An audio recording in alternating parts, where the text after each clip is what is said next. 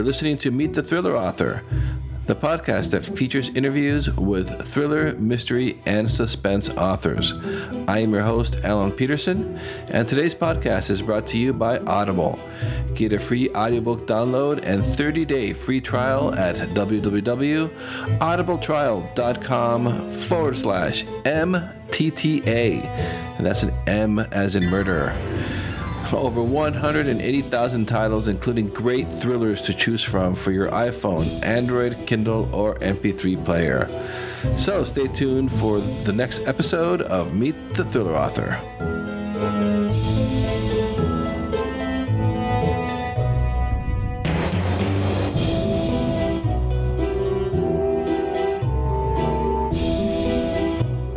This is Alan Peterson with Meet the Thriller Author, and for today's podcast, I have Murray McDonnell on the line. He writes fast-paced, action-packed thrillers, and I've actually been reading his first one of his books, Divide and Conquer, and I can vouch for that. The action starts at the first the first sentence. How you doing, Murray? Yeah, I'm good, thank you. Good. Yeah, and you? Can you tell us? Oh, I'm doing good. Thank you. Thanks for joining us. I know it's kind of late for you in the UK, so I appreciate it. No, not at all. Not at all. It's not too late. It's only 8 o'clock, so it's not too bad. Can you tell us a little bit about yourself, please? What can I say? I'm mid-40s, unfortunately. They seem to have sort of crept up very quickly. I started writing, I would say, about 10 years ago. Something I had never sort of thought about doing until I sat down one day and started writing a book, and before I knew it, had finished one.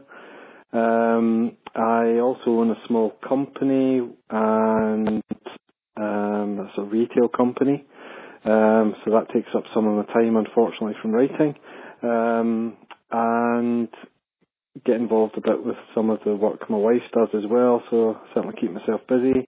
I think I've now just finished my 12th novel. And trying to just sort of keep busy, keep things moving, sort of get the ideas flowing, getting them down on paper as quick as they sort of come into the mind to make sure things are sort of getting out there as quickly as they can. So how would I describe my novels would be, fast-paced action thrillers, with usually there's a bit of a twist at the end that you're not expecting, or at least I hope you're not expecting, but as I sort of had a conversation with a sort of friend of mine who's also an author, I would like to think there's enough clues that sort of hint towards the sort of twist at the end, and they never completely come out of left field, and the clues and the hints are in there that there's something not quite what you think is going to happen. So the idea being that although there is maybe a surprise at the end, it shouldn't be a complete and total surprise. So I think I've been accused a couple of times of a Deus Ex Machina, and I always sort of find that the most frustrating things because I've obviously just not seen the clues. But anyway, so yes, I would say fast-paced action thrillers and page-turners, I would hope. And do you write a specific series, or are they all standalone?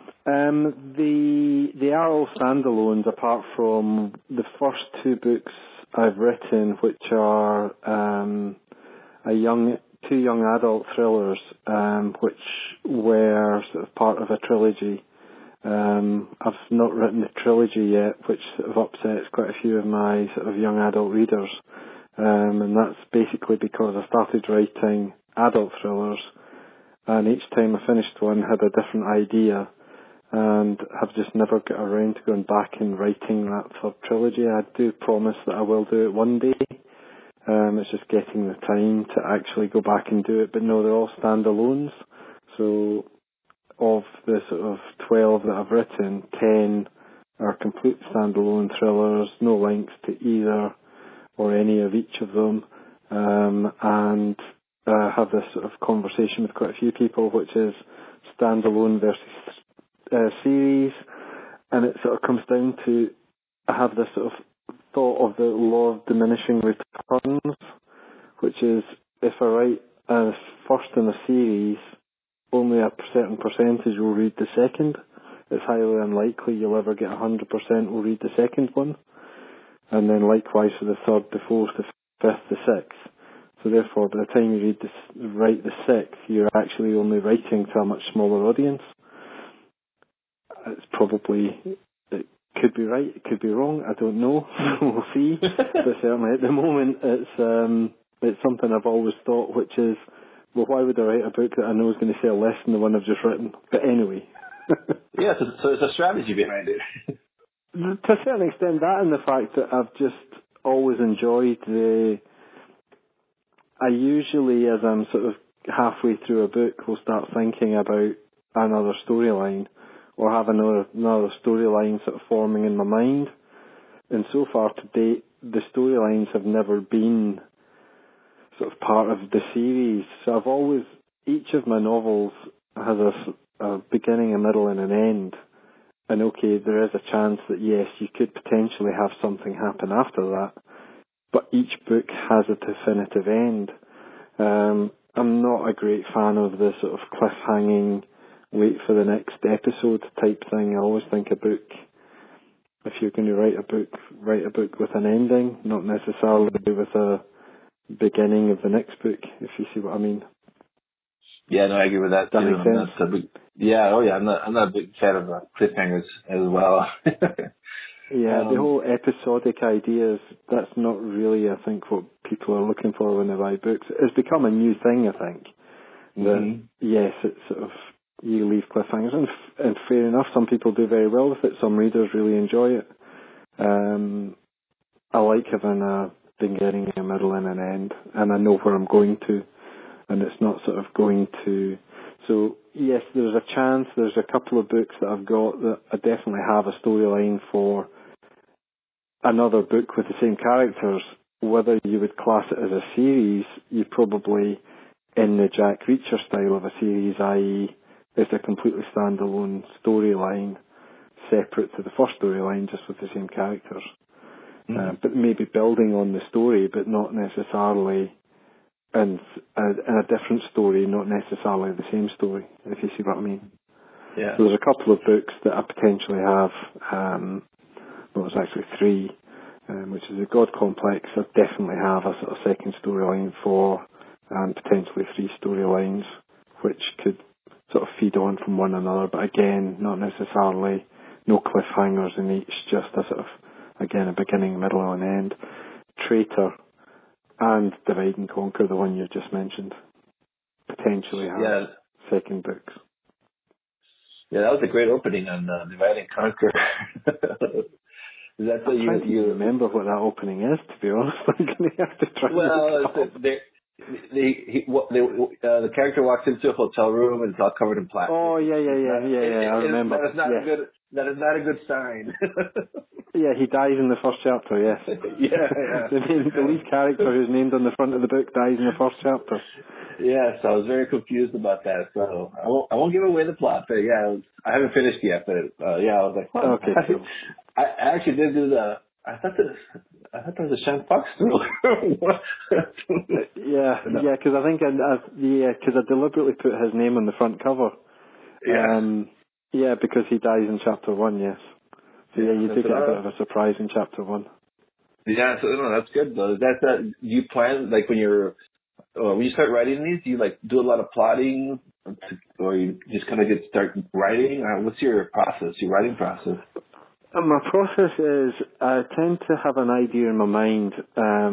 So I'm trying to think back to Divide and Conquer. Divide and Conquer was basically based on the principle, and again I'll come back to the Jack Reacher stories. That man has the shittest luck in the world because he seems to everywhere he goes land in a pile of crap. I mean, it just seems to be that every time he walks into something disastrous is happening, and it just seems to be pure luck. So I always thought that part of it is a bit ridiculous from a sort of plotting perspective. It's just like how much bad luck can one person have?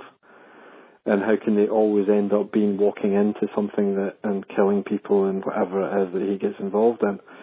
And so my sort of thought process for Divide and Conquer was, what if you had a character, like a Jack Reacher style character, but who actually had a reason and a purpose for being where he was? And I don't want to give too much away, but he necessarily isn't aware of the fact that there's a problem when he goes there. But that will all become apparent when you finish the book, if that makes sense. Yeah, that makes sense, yeah. So it's one of those sort of, so that one was a very specific idea, which was, I think I just finished my sort of 6th or 7th Reacher. And I was just like, oh my God, how does this guy manage to, it's almost farcical how he can always end up in the, why is it not a case of he's sort of being steered towards these things or whatever it is. Anyway, so that one, and that was my sort of thought process. That's how that book kicked off. I can't remember the process of how I came up with chapter 1, but, oh no, I do, yeah, but I can't explain that without giving away too much. But in general, the plotting process is I'll have a semblance of an idea. It'll grow in my mind for maybe a few weeks, and I'll maybe take the sort of most basic of notes. I generally know how they're going to end. I have absolutely no idea what's going to happen in the middle, and I usually have an idea of how to start them. And then beyond that, it's just going for it. So I just start writing, and the story sort of tends to sort of formulate itself as I go along. My notes, if you ever had to look at them, usually tend to be, I start off with this great idea that I'm going to take a note of all the characters that I introduce, take a note of all their sort of details, and invariably after I've written down about 5 names, before you know it, I'm sort of flicking back, what was the name of that character again? Because I haven't written it down. So no, I'm not the best note taker, and I generally just go for it with a view of, here's where I need to get to, and here's where I start off, and I have sort of ideas in my mind of where that might go, but generally tends to go off in slightly different tangents. America's Trust is a very good example. There's a whole portion of that book that I never thought of until I was about 30,000 words in, and it just went off on a completely different tangent at one point that I hadn't even considered. And it actually made the book work much better because of it. And what do you use to write? Do you use like Word or do you like a Scrivener type writing software? I use Word. I tried Scrivener, and I think it's, depending on how your mind works, it can be absolutely fantastic. I've got a friend who uses it, who absolutely swears by it. Me, I work very much, I start writing the book, I start at chapter 1, I work my way through. Every single chapter has to make sense, one after the other. It has to fit in. I sort of flow from one to the other, and I don't ever sort of chop and change them. Whereas I think he sort of plays about a bit more with his sort of formats and where his sort of chapters will lie, and his chapters don't necessarily follow in the same. He writes a slightly different genre for me. He thinks it's absolutely fantastic. For me, Word is definitely all I need. So just Microsoft Word on a Mac. Yeah, that's perfect. Whatever it takes. Yeah, exactly. It's whatever works for the individual. I mean, certainly Scrivener, from a sort of, if you're really into taking notes and writing and having your sort of noteboard and your sort of planning things out, it's absolutely fantastic because it can all be there in front of you. I don't do any of that, so it's very much a case of I just sort of sit down and start writing, and that's me. I'm off and running, so I wouldn't really use. I have Scrivener, and actually had done a screenplay on it, so I found it very good for that because of the formatting. And again, just from that perspective, it was just a case of flowing, but I wasn't using a huge amount of the tools that was available to me at the time. Certainly within the function. It's a fantastically powerful tool, but as I say, it's just not for me. But what about yourself? What do you use? I use Scrivener, yeah, but I'm like, my style of writing sounds like your friend because I'm more chapter based. So like, and then if I need to move, and then usually I need to move the chapters around. So then Scrivener works very nicely for me because I can just drag and drop them. Yeah. And for example, he'll write chapters that he knows. He'll write a part of the story which he knows is going to be in different parts of the book which is completely separate and things I don't have, or I don't do it that way myself. So for me, it just seems to not work. But yeah, so whatever works for you is the main thing. Yep, exactly. Yeah. So I was looking at your covers for your on your young adult. So those seem to be also like thriller type action books, even for young adults. Yes, yeah, no, that's how I get into writing actually. Basically what happened was going somewhere and I had gone to the checkout with, I think it was before the sort of Kindle had sort of taken off and the time at which you had to plan sort of luggage allowance towards your books. So I think I had about 10 books I had sort of set on the counter and my stepson had gone off to buy a book or a few books to sort of take with us. And appeared back with nothing, saying that he couldn't find anything to read. I said, don't be ridiculous. So I took him over to the sort of young adult section, and he said, no, there's nothing there. I'm fed up with wizards, and I'm fed up with vampires. And there wasn't really much left. So I said, I've got an idea for a book. Well, I didn't say that then. So anyway, while we were off on holiday, I sort of had this idea, and it was actually an idea, I'd worked in TV at the time, and it was an idea I had thought of for, would be quite a good TV show. And then I thought, well, maybe I could just sort of write the storyline. And so I started writing the story. Now I'm an engineer, I've got a chemical engineering degree, so it's never something that's sort of been within me that I have to write. I'm literary, I need to put my words down or whatever on paper. It's never been something that was ever a calling for me. So I sort of started writing this storyline, and before I knew it, I'd written 50 pages, then 100 pages, then a couple of 100 pages, and then I finished the book. And so to everyone's surprise, they sort of read it and thought, that's really good, really enjoy it. So sent it off to an agent, as you did back then, and they really liked it as well. And they asked, is there another story? Well, I have an idea for another one. So they said, well, can you give us the outline of what the other story would be and how long will it be till you finish it? So I gave them the outline, the only outline I've ever written for a book, and I think I followed about 25% before I went off on complete tangents and basically tore that up and wrote a completely different book from what I said I was going to write. So that was, when was that? That must have been about 8-9 years ago. And that was J.K. Rowling's agent that wanted the second book and wanted to see them. And so basically, they had a look at that. They were really interested in taking it. And then there was a lot of changes internally, and they closed the doors to any new authors. Just as I was sort of just as I'd finished that second book, a new agent came on board who had been a CEO of a big publishing house and brought, I think it was something like 50 authors with them. So they just closed the doors to everybody. So that didn't go anywhere, as these things happen. And that's why I'd written my first adult thriller, because at that point it was so hard for people to even look at a young adult thriller. Everybody was writing them. Everyone was writing for the young adult market because of J.K. Rowling. And so I started writing adult thrillers at that point, and sort of then Kindle came along, and then before I knew it, I've never really looked back at this sort of traditional method because of the way the indie publishing now works.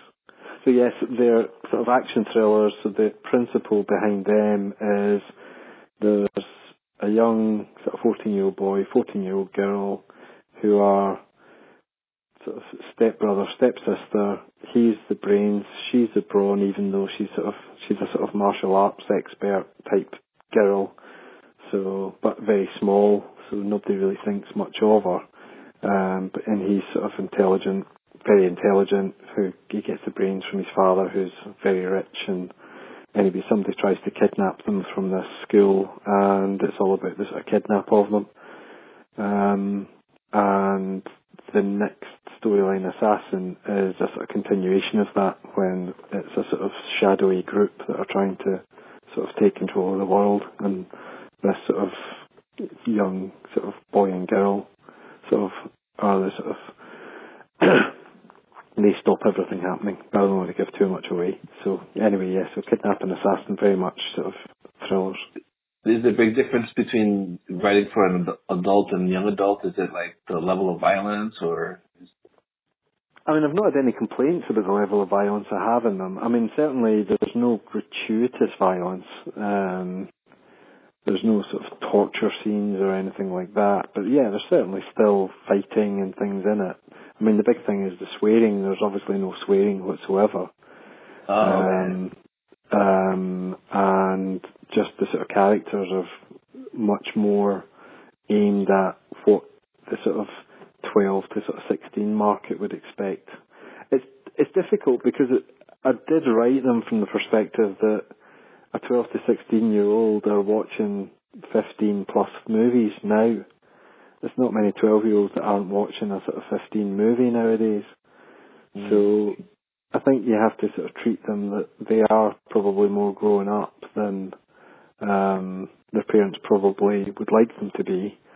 And there's certainly a lot of 12 to sort of 14, probably, well, certainly 14-year-olds I would say are probably sort of moving on to adult books anyway. So yes, so I would say level of violence is slightly less. Certainly no gratuitous violence or sort of descriptions of sort of gory scenes, and beyond that, obviously no sex or sort of swearing. Whereas with adult books, you can get away with a bit more of each of that. And were you a fan of the thriller genre as a reader before you started to write? Oh, very much so. Yeah, I mean, absolutely devoured the sort of thrillers, sort of political thrillers, sort of military thrillers. Your sort of Tom Clancy's, Forsyth, Ludlums, your Jason Bourne sort of characters. Definitely, yeah, yeah. And which of those authors like influenced your writing? You mentioned Lee Child. Probably a bit Lee Child, but more the sort of, obviously that sort of, the sort of Lone Ranger type character. I've got a couple of the sort of Reacher style characters, but then if you go back to your Ludlums and your Forsyths, they were doing that long before Lee Child. Mm-hmm. I mean, Lee Child obviously done this sort of very short, sharp, boom, boom, boom, sort of staccato type actions. And then at times, I mean, most of his books are fantastic. I mean, some of the more recent ones, maybe not quite so much. And then there's a couple of books that you sort of think, is that the same character? I think there was one who became a maths genius from nowhere, which seemed a bit sort of strange. I don't know if people remember that one, that suddenly he was doing all these calculations constantly in his mind, which hadn't happened for the previous 10 books. And hasn't happened since. So I don't know what quite happened there. So yeah, so there is a bit of sort of strange stuff. But yeah, so I mean, one of my all-time favourite books ever is sort of Red Storm Rising, Tom Clancy. I can read that book over and over and over again. Fabulous book. And there's not actually any characters that you can really remember from that book. It's very much more the story rather than the character based. Mm-hmm. Yeah, the technical, Tom Clancy would get so technical, but it would be good. You know, it's like he was one of the ones that could get away with you know, describing some of these technical stuff, and you're still excited to read it. Yeah, although to be fair, there was a couple of books where he went a bit of OTT as well. I think there was one where he described the sort of construction of a nuclear bomb, and I think it went on for so many pages it was almost farcical. Yeah. And you just were like, oh God, he's still describing this. He's still describing it. Yeah, so yeah. So I think there's a point at which you have to sort of, yes, technical data can be interesting to a point, and I think there's a point that you have to think, right, okay, at what point, there's a point at which you start losing people, and I think there's some people will hang on for every single piece of data and sort of technical information, but I think you're probably getting down to about 10% of your readership. So I think it's, I think you have to work out the sort of level of interest versus the sort of people that are reading and think, right, okay, 90% of people will be happy with this amount of information, so therefore let's just leave it there. So I think, yeah, you can fill a book with technical information, but it wouldn't be a very exciting book. Right, right. Yeah, I learned that the hard way with my first one. I got way overboard on the. I went too planty on it. It got Okay, fair enough. so now I've learned my lesson on my second and my other books I'm writing now. So I'm not going down that road again. Yeah, I always use this sort of this sort of analogy. What is it? In my books, a leaf falls out of a tree. In other books, they might, in sort of more literary works, they'll maybe spend 10 pages telling you how the leaf falls out the tree. Yeah. Mine it just fell out the tree, and even then, it might not even be relevant. So it wouldn't actually fall out the tree because it doesn't actually add to the storyline. Yeah, exactly. Like, yeah, why is the leaf falling? Yeah, exactly. Who cares? Yeah. Unless it's been shot and somebody's dead at the other end of it, yes. So yeah, yeah, I try and only put things in my books which are relevant to the actual storyline. So no fluff or fillers, or sort of going off on a sort of self analysis or whatever. And you do a lot of research for your books? Yeah, I mean, you want to make sure things are as accurate as possible. So if somebody's flying from one side of the earth to the other, there has to be, yes, you can do that flight. This is how long it takes. So then you have to work out, okay, within the story, they can't just appear at the other side of the world, because obviously if it takes 14 hours or 20 hours to make that journey, there's 20 hours of storyline that you have to cover off in some way or other. They can't just suddenly, somebody's having a problem on the other side of the world and boom, they're there. Obviously, you have to look at that and work out how do you work that into the storyline. Vehicles, all the information on vehicles, do they exist? What can the vehicles do? Weapons, what can they do? What are the sort of new weapons out there? What are the things that if it's, say, for example, the US military you're talking about, what have they got in their arsenal that could deal with the situation they're currently doing? Who's responsible for satellites? Who's responsible for this? What agency is responsible for this particular part of the sort of defence of the nation? So it's going into all that detail and working out the individual sort of scale and size of the individual agencies that you're dealing with, whether in the US, the UK, Israel, wherever it may be. The Divide and Conquer, I think there's a bit about the Russians. I don't know how far you're in, so there's some stuff with the sort of FSB and things. And you, writing your books, do you find it like challenge if you're writing like because you always hear about the British English and the American English, is that something that you find challenge, or you already got that under control, or how does that work when you're thinking about it? I would say I mean certainly there's certain words that, for example, like trunk, we use boot, torch, flashlight, sidewalk, pavement, cues and lines. There are these things that I sort of know but still slip in there. I mean, the fact that none of you guys can spell and you seem to have forgotten the letter U exists. But yes, no, I'm joking. It does, I mean, colour, why do you need a U in it? But anyway. So yeah, things so that part of it is fine. I mean, I do spend quite a bit of time in America as well. My sort of father-in-law has a condo in St. Pete's down in Florida, and we're there quite often. So nice. And we've been nipping across for the last sort of, well, I've been back and forth for 20 years to America. So I mean, it's somewhere where we spend a lot of time. A lot of the TV we watch is American. Most of, I'd say probably 90% of the TV I watch is probably American. The news, I watch a lot of American news, obviously, because I need to know what's going on. And as I say, spend a lot of time there. As for the sort of ins and outs of sort of, I have an American editor who will go through it and sort of check the sort of spellings, although that's where Microsoft Word comes in quite nice. You just set it to US English, and that's fine.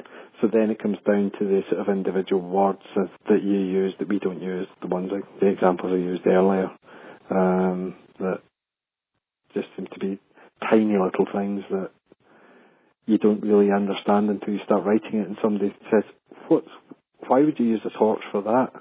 And it's like, it's a flashlight. Why would they use a torch? And they're thinking, a lit torch.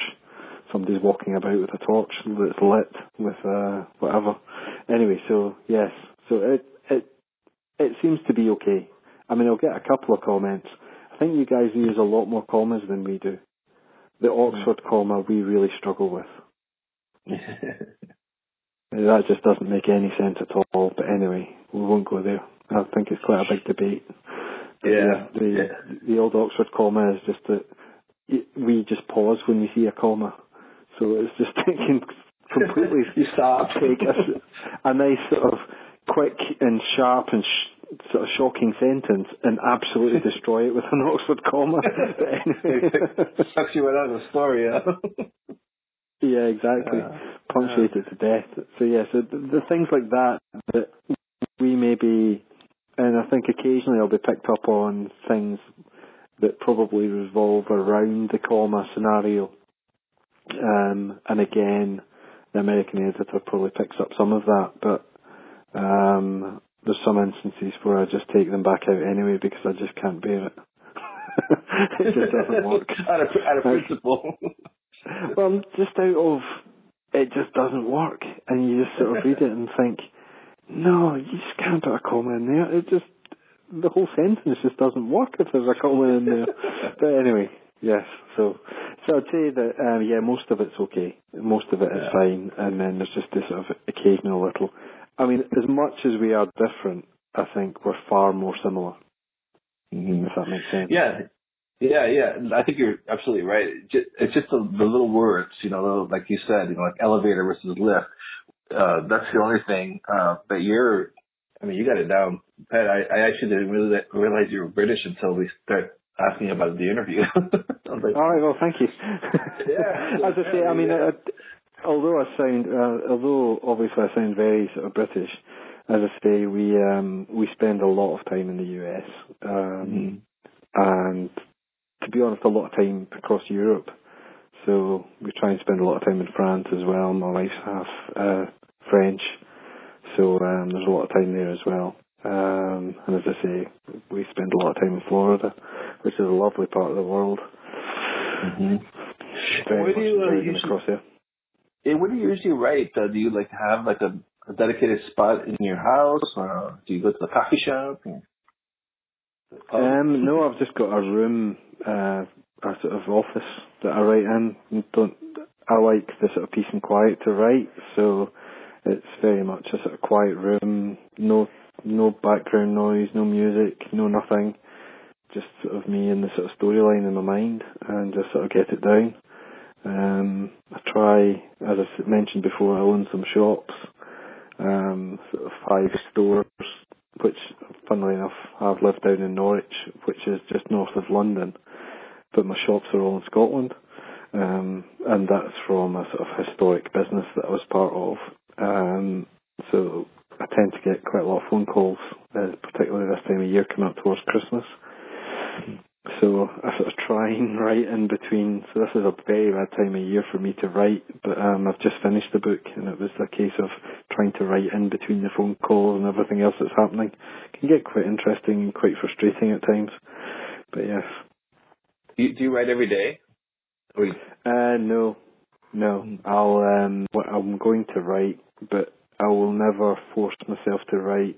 So I'm not the type of author that says I need to put 1,000 or 2,000 words down a day. I'll only write down the days that the 1,000 or 2,000 words won't then get scored out the next day. So if it's not going to be part of the storyline, or I'm sort of really forcing myself to think, right, okay, what am I going to write? I don't force it. I just wait until it comes. And invariably, within maybe a couple of days, it will come anyway. And then in between books, well, at the moment it's a bit false because I'm just about to move back to London, and there's a couple of other things going on that just means that I know for the next 6 weeks I'm just not going to write. So it's just completely off it's just not going to happen for the next 6 weeks. So then I know that it's going to be basically January before I'm back writing, and then I think I'm probably fairly certain, well, depending on what happens with the book I've just written, Trial, which is my first post-apocalyptic book, which is great fun to write, and we'll see how it does. If it does really well, there's definitely a book 2 in there. But again, Trial is very much a beginning, a middle, and an end. So this is, I had done a sort of novella for Steve Conkley's Perseid Collapse World called Rockland, which was great fun, and it was crazy. It was the first time I've ever written a novella, so what was that? I think it ended up 30,000 or 32,000 words. And there was a lot happening at the time, and I had a deadline to hit to make it in time for the release. And I think I ended up writing that in 10 days.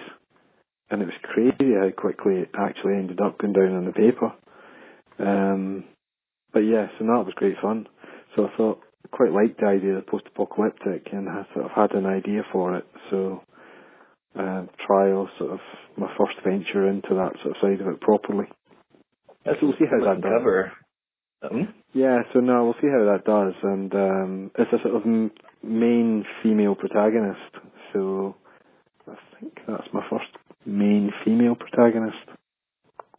I've usually got female characters. Sorry? Cool to write as a female, as a protagonist, or I guess you're already used to doing characters. No, I tend to find it not too bad.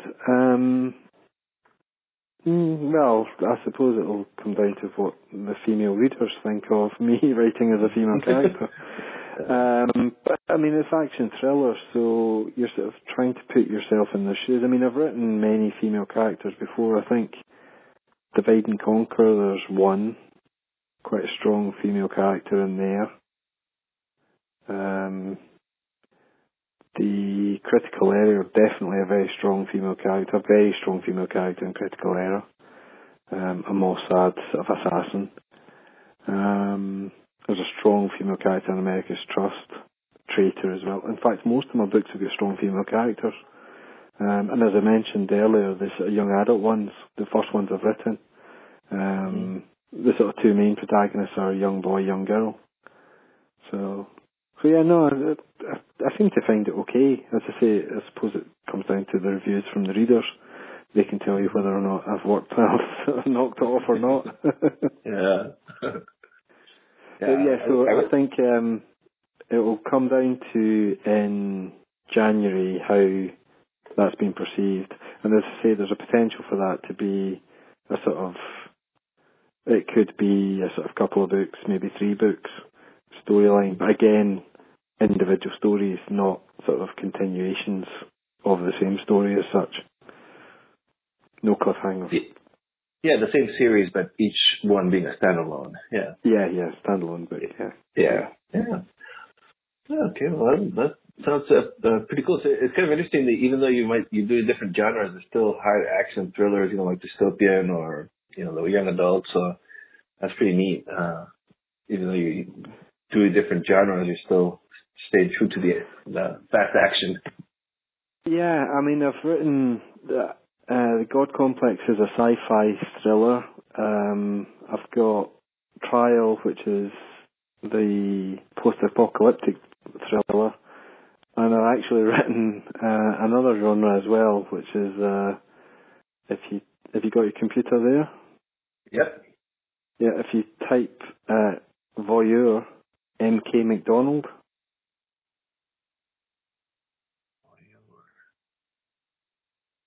V-O-Y-E-U-R.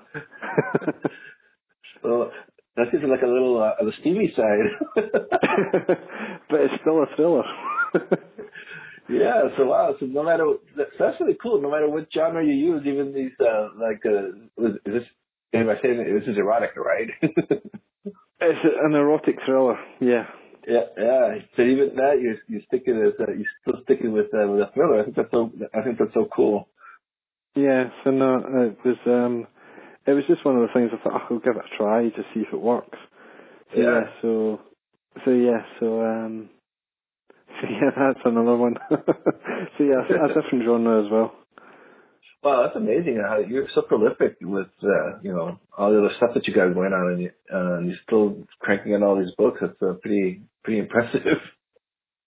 No, well, as long as people like them, that's the main thing. Yeah, you do pretty good. So I think people seem to be liking them a lot. Your reviews are excellent, and so yeah, that's great. No, it's been good fun. I mean, I really do enjoy writing them. I mean, I always go with the view that I'll only ever write something and sort of put something out there that I'd really like to read myself. Mm-hmm. So that's my sort of, I always sort of start off from that perspective.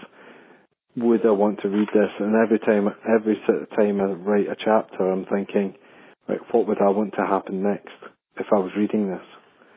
So I think if I keep going with that view, and I think if I ever got to the point I was just putting books out and not caring about whether or not I'd like it myself, I think that's the point at which I'll stop. Yeah. Okay, well, before I let you go here, so you can enjoy your evening, anything else you'd like to tell our listeners, especially we have some aspiring writers on here, any advice that you'd like to give them before I let you go? Advice. I think the best thing you can do, and certainly what I did, was I had an idea. I didn't have a full idea. I had no idea how it was going to go. But just start. And at the end of the day, it's amazing how much when you start that it starts to take shape. And it's not until you actually start that I think you fully understand where the storyline's going to go. I think too many people have to have, or think they have to have, the whole idea fully formalised in their mind before they can move forward and sort of start writing. And I think the best way to do it is just go for it and just give it a try and see how it goes, and just let the story sometimes take it where it. And at the end of the day, the story is in your mind, and whether or not you're sort of fully understanding in your mind where it's going, or your subconscious is sort of telling you where it's going, I'm not sure how you would separate that, because ultimately it's still your mind. So I think you just sort of start and you just go for it. And all I would say is, aspiring writers, just go for it, just start writing. And that's certainly what I did 10 years ago, with the sort of semblance of an idea. And that idea, as I began to write, sort of took shape, took form, and sort of, I think it's the only book I've rewritten chapter 1. I think I've rewritten chapter 1 for that. I think it was about 5 rewrites for chapter 1. And it's the only book I've ever rewritten pretty much anything. Most books now, I just write and don't ever really need to rewrite what I've already written.